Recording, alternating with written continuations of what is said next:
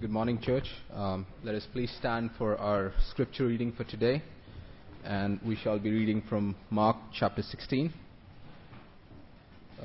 Mark chapter 16. And when the Sabbath was past, Mary Magdalene and Mary the mother of James and Salome had bought sweet spices that they might come and anoint him. And very early in the morning, the first day of the week, they came unto the sepulchre at the rising of the sun. And they had said among themselves, Who shall roll us away the stone from the door of the sepulchre? And when they looked, they saw that the stone was rolled away, for it was very great. And entering into the sepulchre, they saw a young man sitting on the right side, clothed in a long white garment, and they were affrighted. And he said unto them, Be not affrighted. Ye seek Jesus of Nazareth, which was crucified. He is risen, he is not here. Behold, the place where they laid him. But go your way, tell his disciples and Peter that he goeth before you into Galilee. There shall ye see him, as he said unto you. And they went out quickly and fled from the sepulchre, for they trembled and were amazed. Neither said they anything to any man, for they were afraid. Now when Jesus was risen early, the first day of the week, he appeared first to Mary Magdalene, out of whom he had cast 7 devils. And she went and told them that had been with him, as they mourned and wept. And they, when they had heard that he was alive, and had been seen of her, believed not. After that he appeared in another form unto 2 of them, as they walked and went into the country. And they went and told it unto the residue, neither believed they them. Afterward he appeared unto the 11 as they sat at meat, and upbraided them with their unbelief and hardness of heart, because they believed not them which had seen him after he was risen. And he said unto them, Go ye into all the world, and preach the gospel to every creature.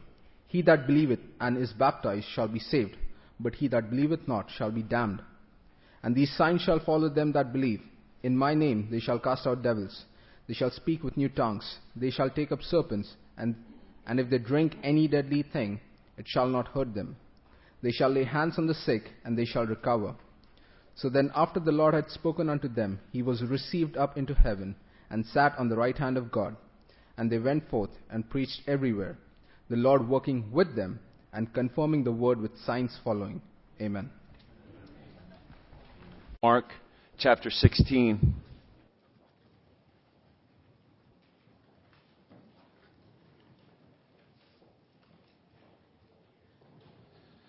I want to speak to you today on the subject, what a difference the resurrection of Jesus Christ can make in your life.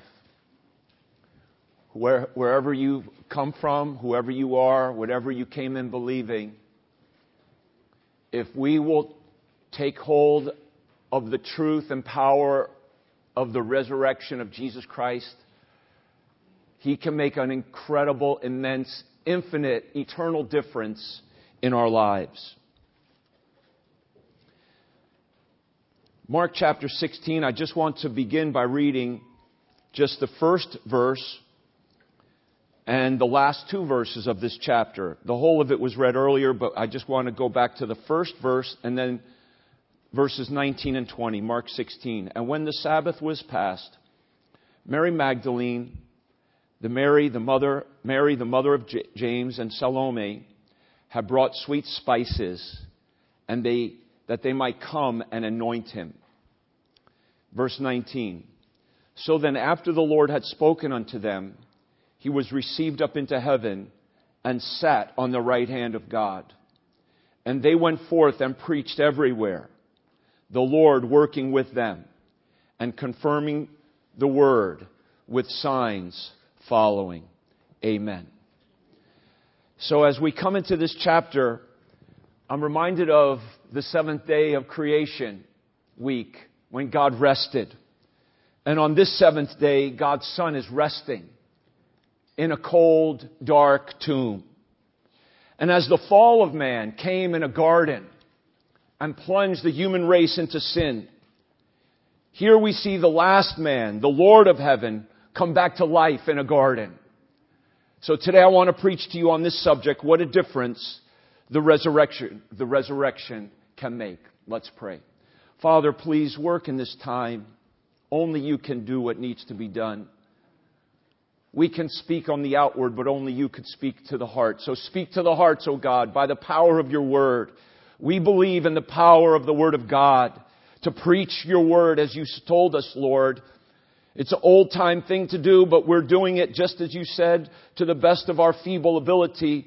So take this time, change our lives in Jesus' name. Amen. So the great news I have for you today is that believing in the power of the resurrection of Jesus Christ has great transforming power. Believing that Jesus is alive can transform your life. We had a dear sister in our church for almost 25 years. Helen Stevens. Many of us knew her. Some of you may not have known her. She went to be with the Lord, I believe, in August of 2020 during the pandemic. She loved Resurrection Day. She sat right where Edgar's sitting. She loved resurrection. She'd come up to me afterward. Pastor, thank you for that sermon. Oh, she just loved this day so much. Her testimony is amazing, though. Chained to drugs. She needed them deeply. They soothed her mind from the fears and anxiety that she was going through. So because of her fears, she started going to a psychiatrist, and he gave her prescribed medications that didn't work, so she kept smoking pot anyway. She said, I felt so useless and unloved. And then the psychiatrist at one of her meetings one day said to her, well, I have to change my rates. I don't think you can afford me anymore, so you should probably go to church. So she started going to a large liberal church here in Manhattan. But the church didn't meet her needs, so she kept smoking pot, but she started listening to the radio station, WMCA. And God began to convict her of sin. And she realized that what she was listening to on that radio station was not what she was hearing preached in her church. She had some women in her prayer group praying to Mother God. But there were other ladies in her prayer circle who knew that that church was not preaching the gospel. So they said they were going to go look for another church. And so Helen said, maybe I should too. So she kept listening to WMCA. Guess what she heard? She heard of Heritage Baptist Church. She said, as soon as I attended Heritage, the Lord saved me and set me free. I felt the Lord's hand upon me. He touched my heart to live for Him. Now I know I am loved and useful for Jesus Christ. I pray that God would do that today. We've had visitors on this day before. I remember Jermaine brought a family here, right, brother? You brought a family on Resurrection Day, and they got saved. They were changed. Maybe that will happen to someone here today. Believing in the resurrection of Jesus Christ has great transforming power. It will make the ultimate eternal difference in our lives. And Helen was transformed, wasn't she? Filled with the Spirit. She was a woman of prayer. She loved the Word of God. She loved to teach children. She loved to teach everyone she could. She was a soul winner every time she would go out there passing out tracts. And you notice that picture, it has a blur because the people rushing by. But notice the cane. And Helen stood there with her cane for an hour until her leg was in so much pain. You could see the pain written on her face. But she only stopped doing that when I said, Helen, you have to stop. Because she had so much pain. Helen even wanted to sing in the choir. I said, Helen, it would be best for you not to sing in the choir. She would just want to do everything. Praise God. Helen was transformed. And many of us have been transformed by Jesus. Amen?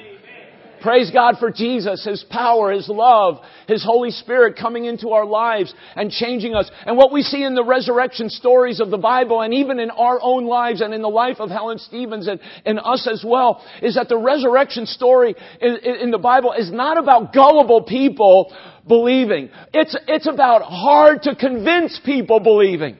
Maybe you say, you've come in here and say, I'm hard to convince. Well, I'm here to say, God is after you, and He can convince you to believe in the power of the resurrection of Jesus Christ, because He is alive. And that's the truth, dear friends. Transforming power. The resurrection transformed the disciples.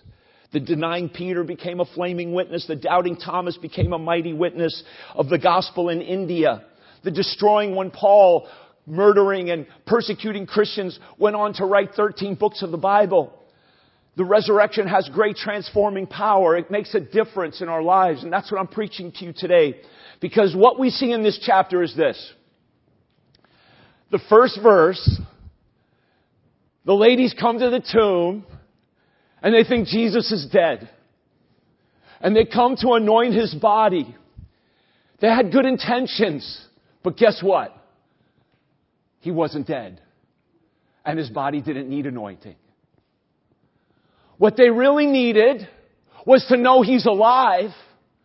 And they needed the anointing from Him through the resurrection and by the coming Holy Spirit.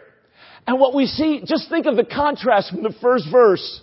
When they go to the tomb thinking He's dead and they're going to anoint His dead body. And the last verse, they're going everywhere preaching the Word of God with the anointing that only Jesus can give. What a difference He makes. So that's the difference we need to experience. That's the message today. We need to experience this difference. And there's 4 things I want to share that made a difference in the lives of the apostles when they believed in the resurrection. And the first thing is this. Believing in the resurrection is the difference between living in fear or living with peace. Living in fear or living with peace. Now, when we come to the early part of this chapter, the ladies again, they're going to the tomb, and what's their worry? What's their fear? Oh no! These little old ladies, the guard has been sealed with Pilate's seal. There's Roman soldiers standing outside it from what they knew. And the stone was huge. There's no way humanly they could move the stone. And so they're worried.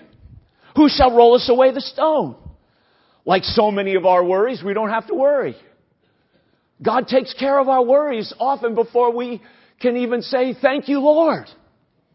Now I have a classic book. The whole book was written. It's really a classic book. It's called Who Moved the Stone? Maybe some of you have read it. And there's a whole book on it, but I could tell you in 2 words who moved the stone. The angels. Matthew tells us the angels moved the stone. So that's my book on that subject. The angels. And angels can move stones, but only God can raise the dead. And there are 4 different words that describe their fear here. One is in verse 5, and if you're taking notes, the blanks are here, and the blanks here come straight from the text. So what's the word in verse 5 that describes their fear, their emotional fear? They were in a combined state of amazement and agitation. It says in verse 5 and also verse 6, they were what? Affrighted. They were affrighted. And then down in verse 8, it describes their fear physically. They what? They were trembling. It says they trembled. Fear seized them so that they were literally physically shaking. And we've been there, right? Haven't you trembled? And then it says in verse 8 also, their mental state, they were amazed. We get our word ecstatic from that Greek word, ecstasy. So their emotions was really a mixture of things here. They were gripped with multiple feelings. Amazement and wonder, terror and trembling, joy-filled ecstasy with awe mingled with fear. It was kind of like they didn't know what was going on. So, just a mixture of emotions. And that's what we are many times. They were affrighted, they trembled, they were amazed. And then it says in verse 8, and for they were afraid. They were afraid. And so the Lord is going to change their fear though. And all this mixture of emotions to peace. Because remember, often the word of Jesus when He came to the disciples and He would meet with them, He would say to them what? Peace, peace. I'm alive. You don't have to worry. Fear. Now, fear is a part of life. I'll be very honest with you. When I was a college student, at Clemson and really throughout my life, I've had fears. And I would say that it was fear that I could not overcome that caused me to see my need for Jesus. I had sin, obviously, but that kind of fear is a sin. And it was just too much for me. Fear is a huge problem. You know, they have this DSM manual, the manual of all the different psychological illnesses. There's like well over 100 different kinds of fears. It's amazing what some people could fear. You say, well, how could anybody be afraid of trees? I mean, I could see if somebody's afraid of spiders, but to be afraid of ants? I mean, all kinds of things people are afraid of. There's like over 100. We have surface fears. Sometimes you're afraid, you might lose your job, or you have a meeting this week, or you have to talk to that person. You really don't want to talk to them, and you have fears. Or if your car's like a little bit on empty, the light that goes on, and you're afraid you're going to run out of gas. You know, we have those kinds of surface fears, but then we have emotional fears that are a little deeper than that, don't we? The fear of failure, the fear of rejection, the fear I'm going to lose control, the fear I'm going to be all alone, and who's going to take care of me. But the deepest fear are the spiritual fears. And it says in the book of Hebrews that people, all their life long, are brought into the bondage of fear over death. The fear of death brings people into a bondage all their life long. That's the deepest fear. And I'm here to say that the resurrection of Jesus Christ deals with the deepest fear and all the fears of life because He's alive. And because He's alive, we can live through Him. You see, He rose again to show us there is life after the grave. This chapter ends. Jesus isn't on earth anymore. It says He's gone up into heaven. That's where He is today. Because guess what, friends? There is a heaven. Please turn to Matthew chapter 28, the parallel passage of Mark 16, the resurrection chapter of Matthew. And I love what Matthew tells us because he's the one who told us the angel came down and rolled back the stone in verse 2. And then it says, we're talking about the different kinds of fears. You know what people have a fear of? Angels. Seems like every time an angel shows up, people get spooked. People are afraid. They're affrighted. They're trembled. They're amazed. They're afraid. And it says in Matthew 28 verse 4, it says, and for the fear of Him, that is the angel, His countenance was like lightning, His raiment as white as snow. For fear of Him, Matthew 28:4, the keepers did shake and became as dead men. Now think of that. These men were muscular. They were trained. They were armed. They were trained to fear nothing. And yet one angel froze them with fear and trembling so that they couldn't even move for a moment. And it goes to show us that circumstances can happen in this life. You might say, well, I'm not afraid of anything, but maybe you will be afraid of something. Sometimes people get afraid of things they don't even understand why they're afraid. They just become afraid. That's when we need Jesus Christ. Because circumstances can happen that can cause the strongest person to freeze with fear. But the angel tells these women in this chapter, as well as in Mark, be not afraid, verse 5 of Matthew 28. Fear not ye, for I know that you seek Jesus of Nazareth, which was crucified. And as the angel says if you go back to Mark chapter 16, the angel said to them there, be not affrighted in verse 6, Mark 16 verse 6. Be not affrighted. You seek Jesus of Nazareth, which was crucified. He is risen. He is not here. That's not my word. You know what this book is? This is the Word of God. Let me remind us. This is God's Word to us. Now, can God lie? If God can lie, He cannot be God. This is His Word. And it says in the Bible, the Word of the living God. This is powerful stuff, dear friends. He is risen. He is not here. Hallelujah. So seek the Lord and He'll deliver you from your fears. Like the psalmist said, I sought the Lord and He heard me and delivered me from all my fears. 1 John 4:8 says that perfect love casts out what? Fear. That is the fear that hath a torment. When we know the love of God, when we know Jesus Christ is risen from the dead, that He's been crucified for our sins and risen from the dead, that delivers us from the fear of torment. Because Jesus Christ bore that torment for us. He took the wrath of God, God's wrath for sin that we deserve. That's why Jesus Christ died, to bear the wrath of our sin. And so, but when He rose again, He broke that power and He delivers those who trust in Him from their sins. He forgives them. He gives us His righteousness.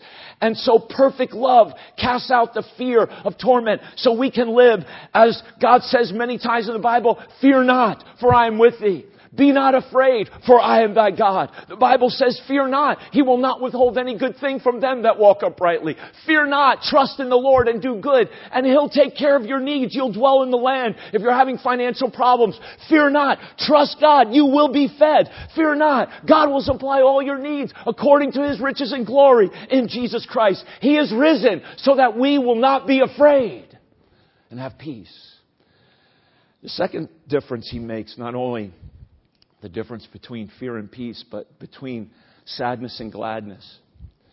Now, I remember when I did become a Christian, I had a New American Standard Bible. And in my New American Standard Bible at verse 9, just to let you know, if you have one of these other translations like the NIV, New American Standard, and so forth, it will say at verse 9 that this passage in Mark from verse 9 through verse 20 is not in the older manuscripts. They place a doubt upon these verses. I'm just putting that out there for you, that you may read that.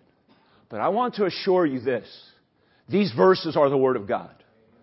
I'm not going to go into all the reasons why, but I will just say that these verses are in the vast number of what they call the majority Greek manuscripts, for one, and they've been in all the great translations, beginning with the Tyndale Bible and the Matthew Bible and the Great Bible, the Geneva Bible, and then ultimately our King James Bible. These verses have been in there. And so don't let anyone put a doubt on these verses in your mind that they don't belong in the Word of God. Okay, just put that out there. So what we learn in these verses is that knowing Jesus is risen is the difference between sadness and gladness. Now at this point, the disciples were very sad.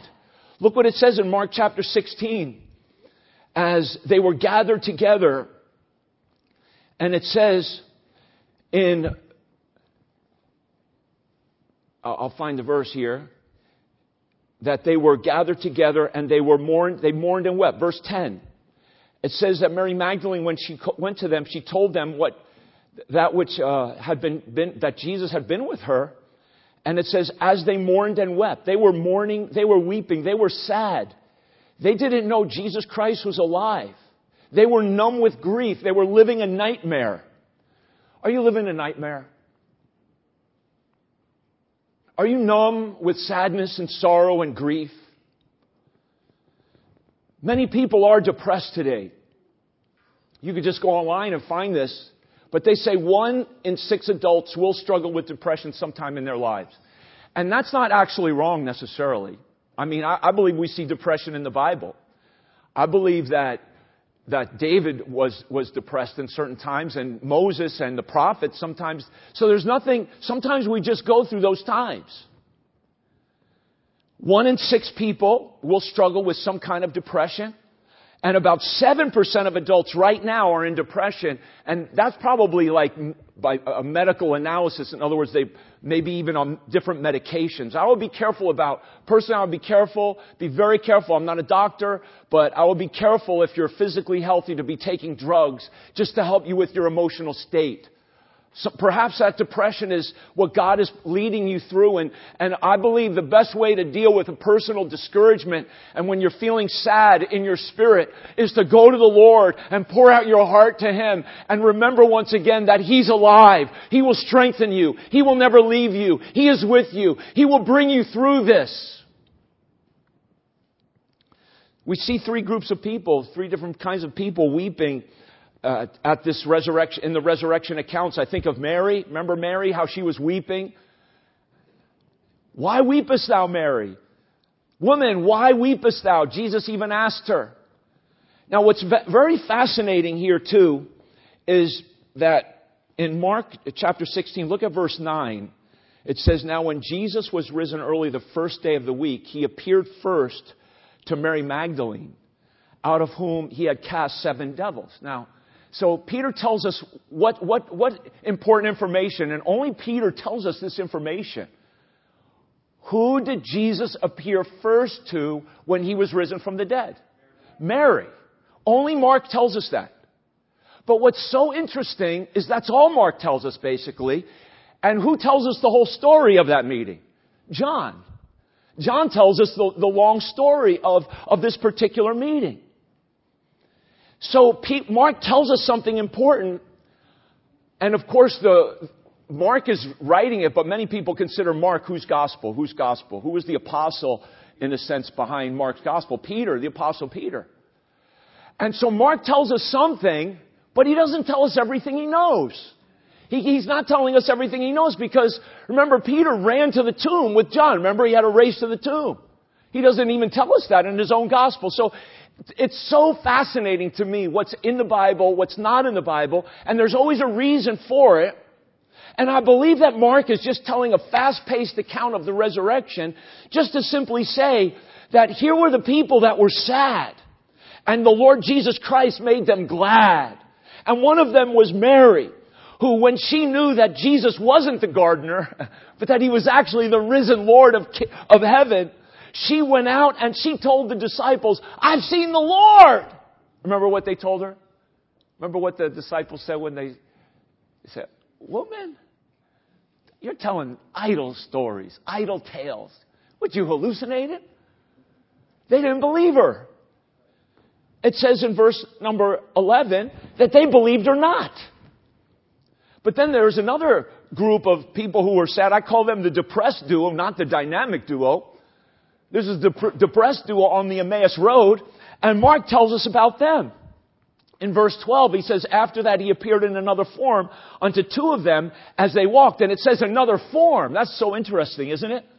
In other words, the resurrection of body of Jesus Christ was a physical body. It was the body of Christ. But He was in another form and sometimes not immediately recognizable by Mary and even by these 2 on the Emmaus Road.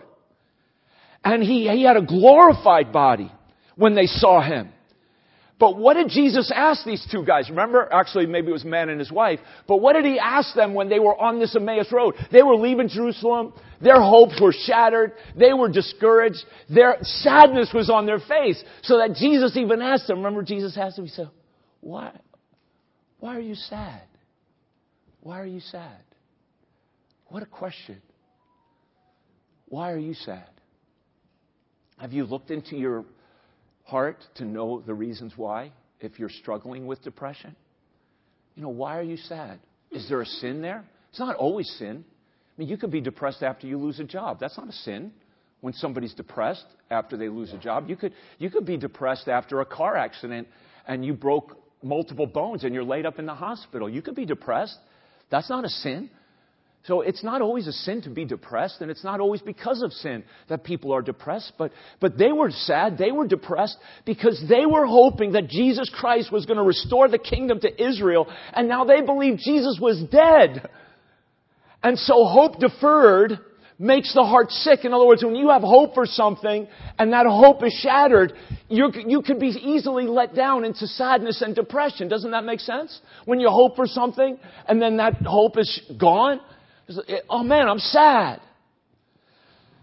So they started talking with Jesus, and actually Mark just tells us literally here again in these 2 verses, verse 12 and 13, He appeared to these 2.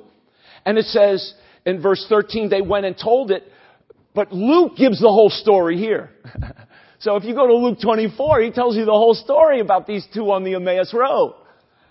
But Mark tells us that they were there.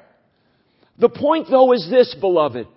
As Jesus continued talking to them, and He broke bread with them, and when He broke that bread, their eyes were open, and they knew that this was Jesus. As soon as they knew it was the Lord, He left them. And then it says, did not our hearts, remember what it says? I love this. Did not our hearts burn within us? He gave us a burning heart. It wasn't heartburn. This is a good kind of heartburn, though. I mean, this is a holy heartburn. This is when the Word of God speaks to your heart and you're like, wow, God is talking to me. And so their hearts were burning and their feet were on fire, and they went and they told the disciples as well. Verse 13, neither believed they them. So here were the disciples. They didn't believe Mary. They didn't believe the two on the Emmaus Road. And the third group of those weeping and unbelieving were the disciples themselves. As I've mentioned to you in this particular verse, it says they mourned. In verse 10, they were mourning and weeping. Now, think of this. These disciples were weeping and unbelieving, mourning and weeping. Jesus enters their midst. Verse 14, what does He say to them? Verse 14, this is not soft language. It says, He upbraided them. That's the same word that's used for what they said against Jesus on the cross. In other words, He really rebukes them. Why does He rebuke them? Because they had been with Him. Jesus told them He was going to die and rise again. They didn't believe the word of Jesus. And then they didn't believe the word of Mary. And then they didn't believe the word of the two on the Emmaus Road. And these were the disciples who were ultimately going to go forth and preach the gospel and expect others to believe their testimony and their witness. But yet they didn't believe the witness of Mary or the two on the Emmaus Road and of Jesus Himself. And so Jesus upbraids them for their hardness. It says, because of their hardness of heart, their unbelief. He upbraided them for their unbelief, their hardness of heart. That's what it says.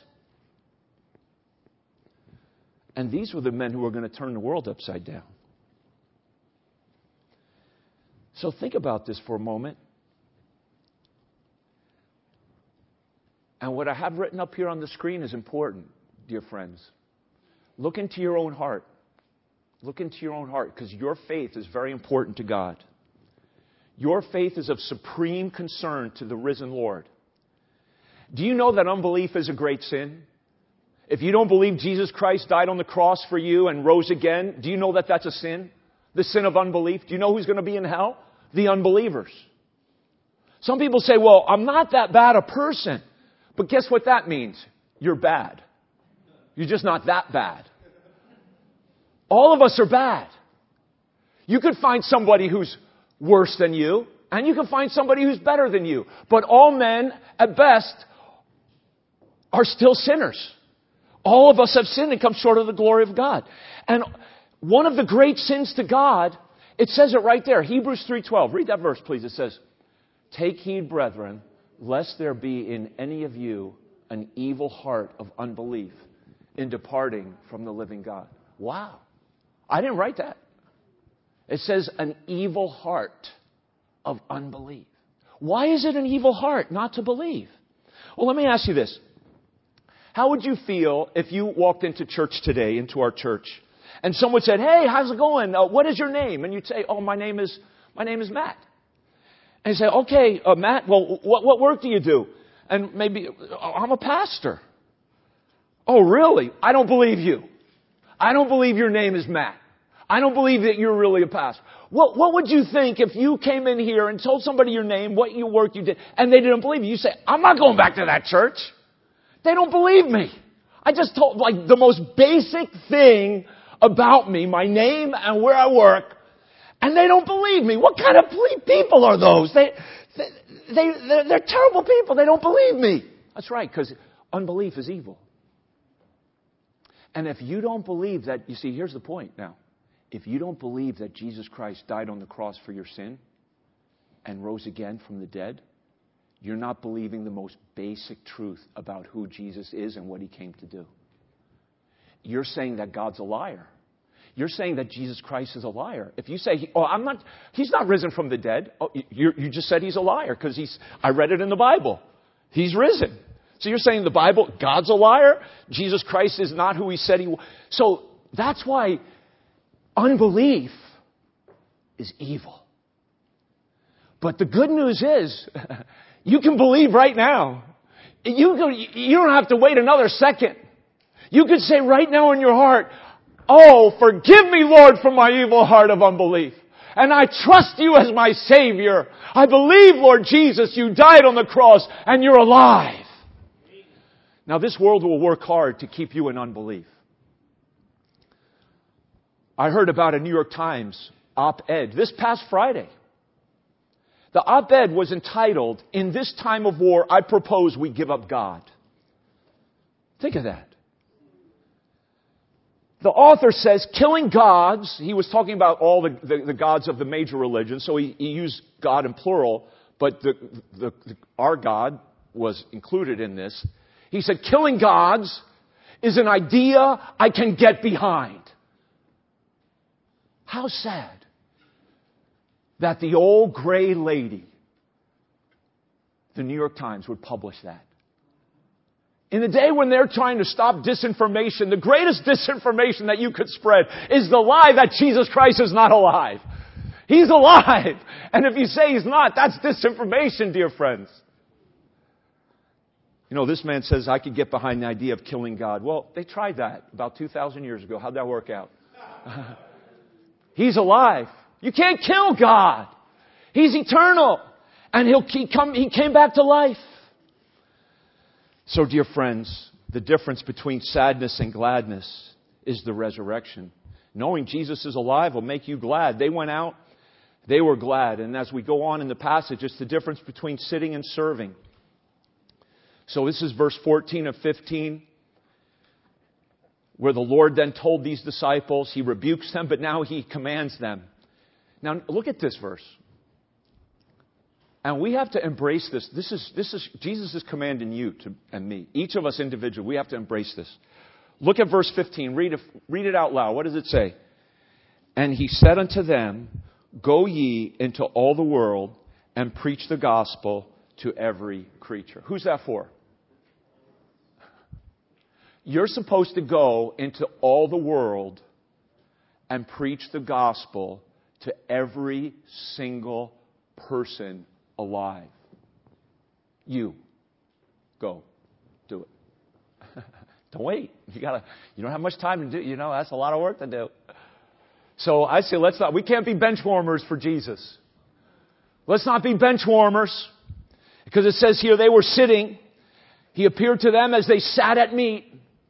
I think of Jonah, bench warmer outside of Nineveh. He was just bench warming out there, seeing what God would judge Nineveh. I think of Eli, bench warming. Remember old fat Eli who was sitting there, and then he heard his sons died and he rolled over and broke his neck. He was a bench warmer. He was a priest, but he wasn't serving God. I want to encourage all of us to get off the bench, get into the game, get dirty, sweat, work for Jesus Christ. We've got to, because what are we supposed to do? Jesus commanded you individually to go into all the world and preach the gospel to every, it says creature. You know what that is? That means every person who's been created and bears the image of God. Every image bearer of God. Now wait a minute, you say, well, come on, Pastor, there's no way I can do that. Come on, let's get real. Come on. Does Jesus really expect me individually to go everywhere, to every nation, to every person? That's what His command is. He tells the disciples, He says, go ye. Now, but here's the key word. Ye is the group. So, we cannot do this alone.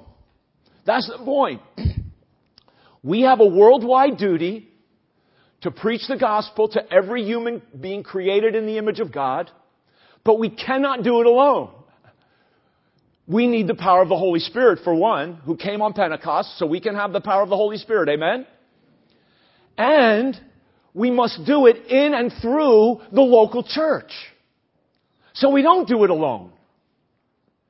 Because the Lord knows it's not possible to go to every nation and preach the gospel. But when you band together, now some people say, well, I don't like the church.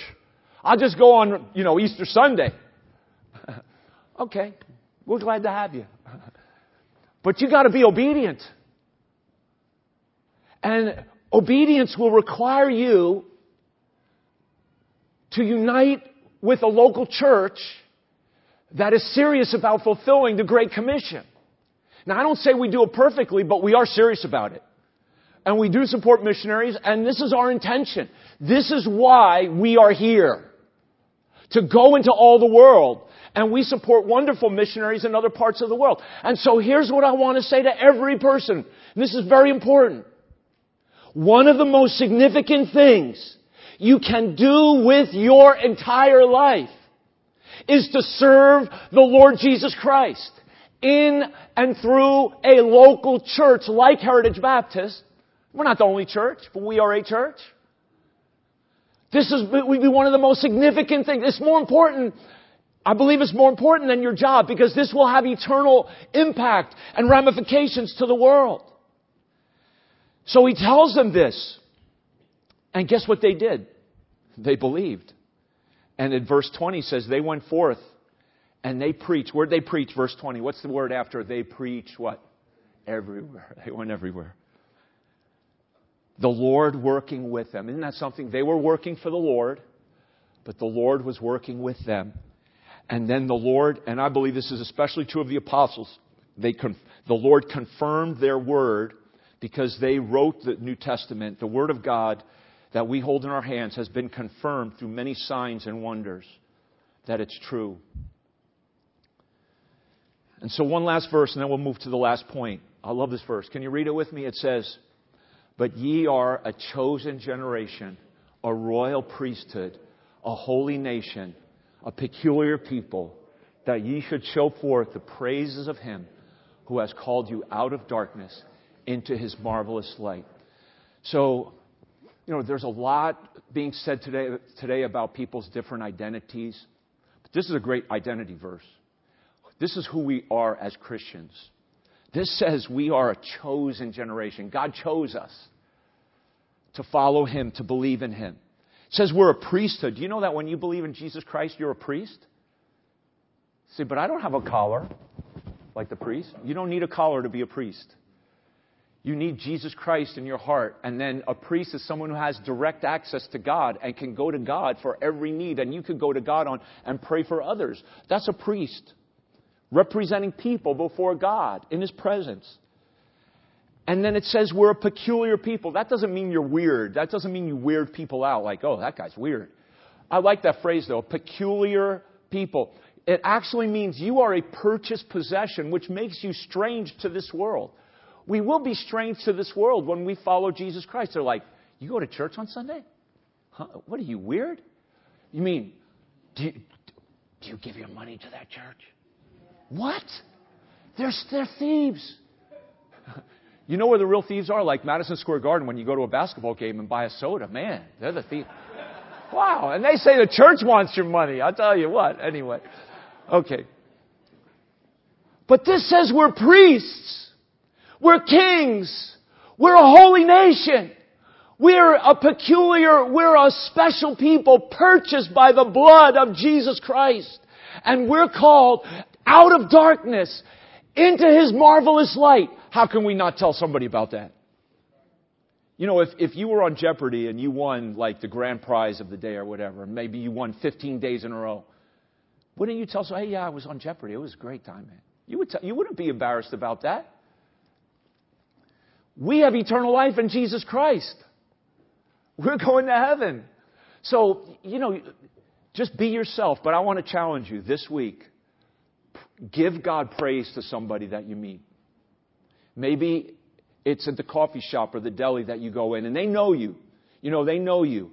If you go into that place, like I go into a juice generation place, and they know me now. They know my face. The guy even knows what I order sometimes, and I get in a little relationship with him. I ask his name, and, I'll give him a gospel tract. Get to know people. Don't be ashamed of Jesus. And it just says, let it come out of you because of who you are in Christ. You've been called out of darkness into His marvelous light. And so, what should we do out of that? Show forth His praise. Show forth His praise to other people. Give God praise. Let others know who you are, what you believe, where you stand. And the last difference is this. It's the difference between heaven and hell. Do you know that heaven and hell are both real? Both are eternal. What must you do to go to hell? Nothing.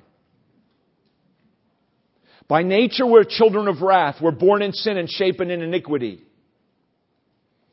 Jesus said it this way now in verse 16. He says, He that believeth and is baptized shall be saved. The saved people go where?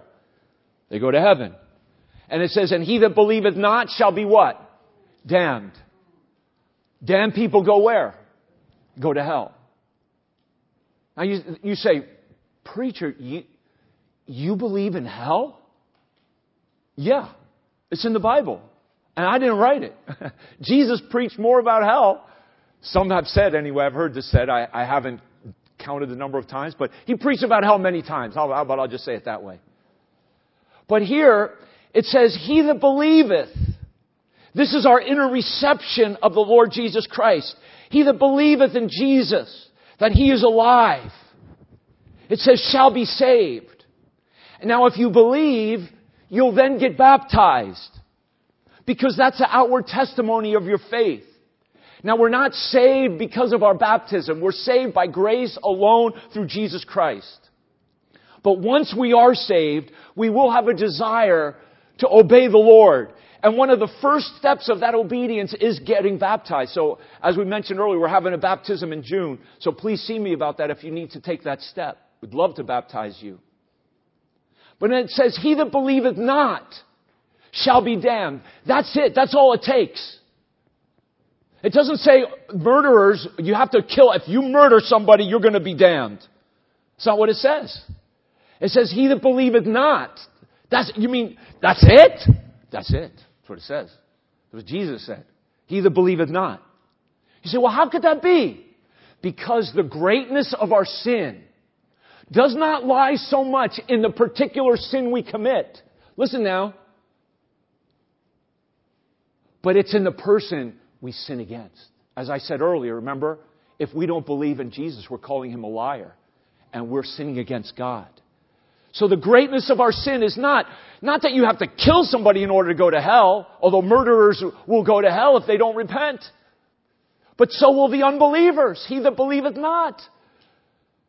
And that's why we need Jesus. Because salvation is all of grace. And He loves us so much. He loves us so much. That's why He came to earth.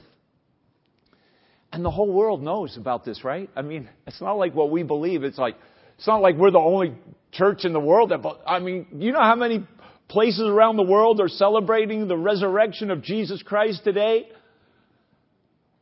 So join the celebration. Believe that Jesus was delivered for our offenses and He was raised again for our justification. We need Jesus Christ today to overcome our fears, to have peace. To overcome our depression and sadness, to have gladness. To overcome our sinning, to have a purpose to serve for. But we need Jesus Christ because we need to go to heaven when this life is over and not go to hell. What a terrible thing to live this life and then die and spend an eternity in hell, dear friends. So let us go forth today. Maybe you came in today kind of like the ladies in the first verse here. You came in thinking Jesus is dead. I'll just go do a religious thing. I'll anoint His body, But you don't have to anoint Jesus. He's alive. You need anointing from Jesus. The power of His Holy Spirit. You need salvation. come to Christ today if you've not been saved. If you are saved, let me ask you this. Are you a bench warmer for Jesus? Are you really serving the Lord? Are you showing forth the praises of the Lord to others? Are you growing in grace? Maybe you are going through depression. I want to encourage you, because we're going to go through depression and sadness and discouragement in this life. Before you run to doctors, get on your knees and run to Jesus.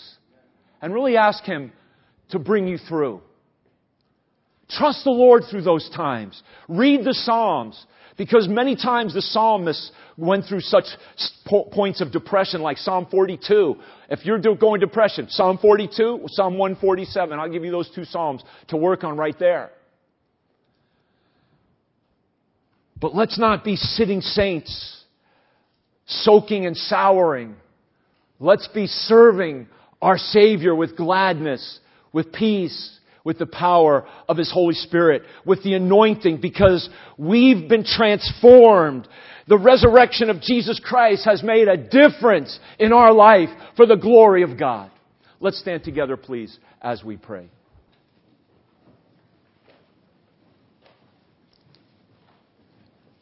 Thank you, Lord, for your goodness. Thank you, Lord, for your love.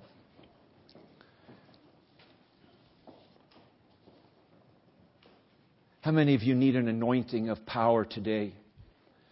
The anointing of the Holy Spirit of God, that you could go forth like these disciples who were in fear, in sadness. They were sitting, they were mourning. But when they believed unanimously as a group that Jesus was alive, they went forth, they went everywhere preaching the Word of God. How many of you need that anointing today of the Holy Spirit of God in your life?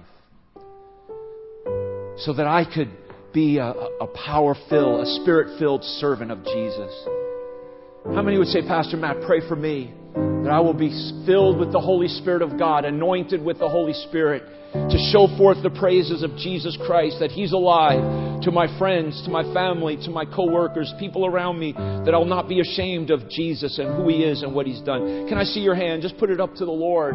And say, yes, God, fill me now with your Holy Spirit. Thank you, Lord, you're alive. You are risen. Yes, Lord, you're my Savior. And you save me. You could save anyone if you could save me. We all have that feeling that if the Lord could change us, man, He could change anybody. Hallelujah. As we sing this morning, and if you feel you need to step out of your seat, you come forward and just pray and say, Lord, fill me with the Holy Spirit. If you even want to step out and do that now, you may. But is there anyone here who would say, Pastor Matt, pray for me. I'm not saved today. I walked in today not believing in Jesus Christ, that He died on the cross for me, that He rose again from the dead. Pray for me, Pastor. I do believe in Jesus now. Even while you were preaching, I said yes in my heart. Yes, I believe in you, Lord Jesus, that you're the way, the truth, and the life. You're the one who rose again, and I want you to save me. Is there anyone like that who say, yes, I need Jesus to save me and take me to heaven one day? Can I see your hand? Is there anyone like that at all? God bless you. I see that hand. Is there anyone else? Thank you, Lord, now. Speak to our hearts, O God. We come to you broken. We come just as we are. In Jesus' name, amen.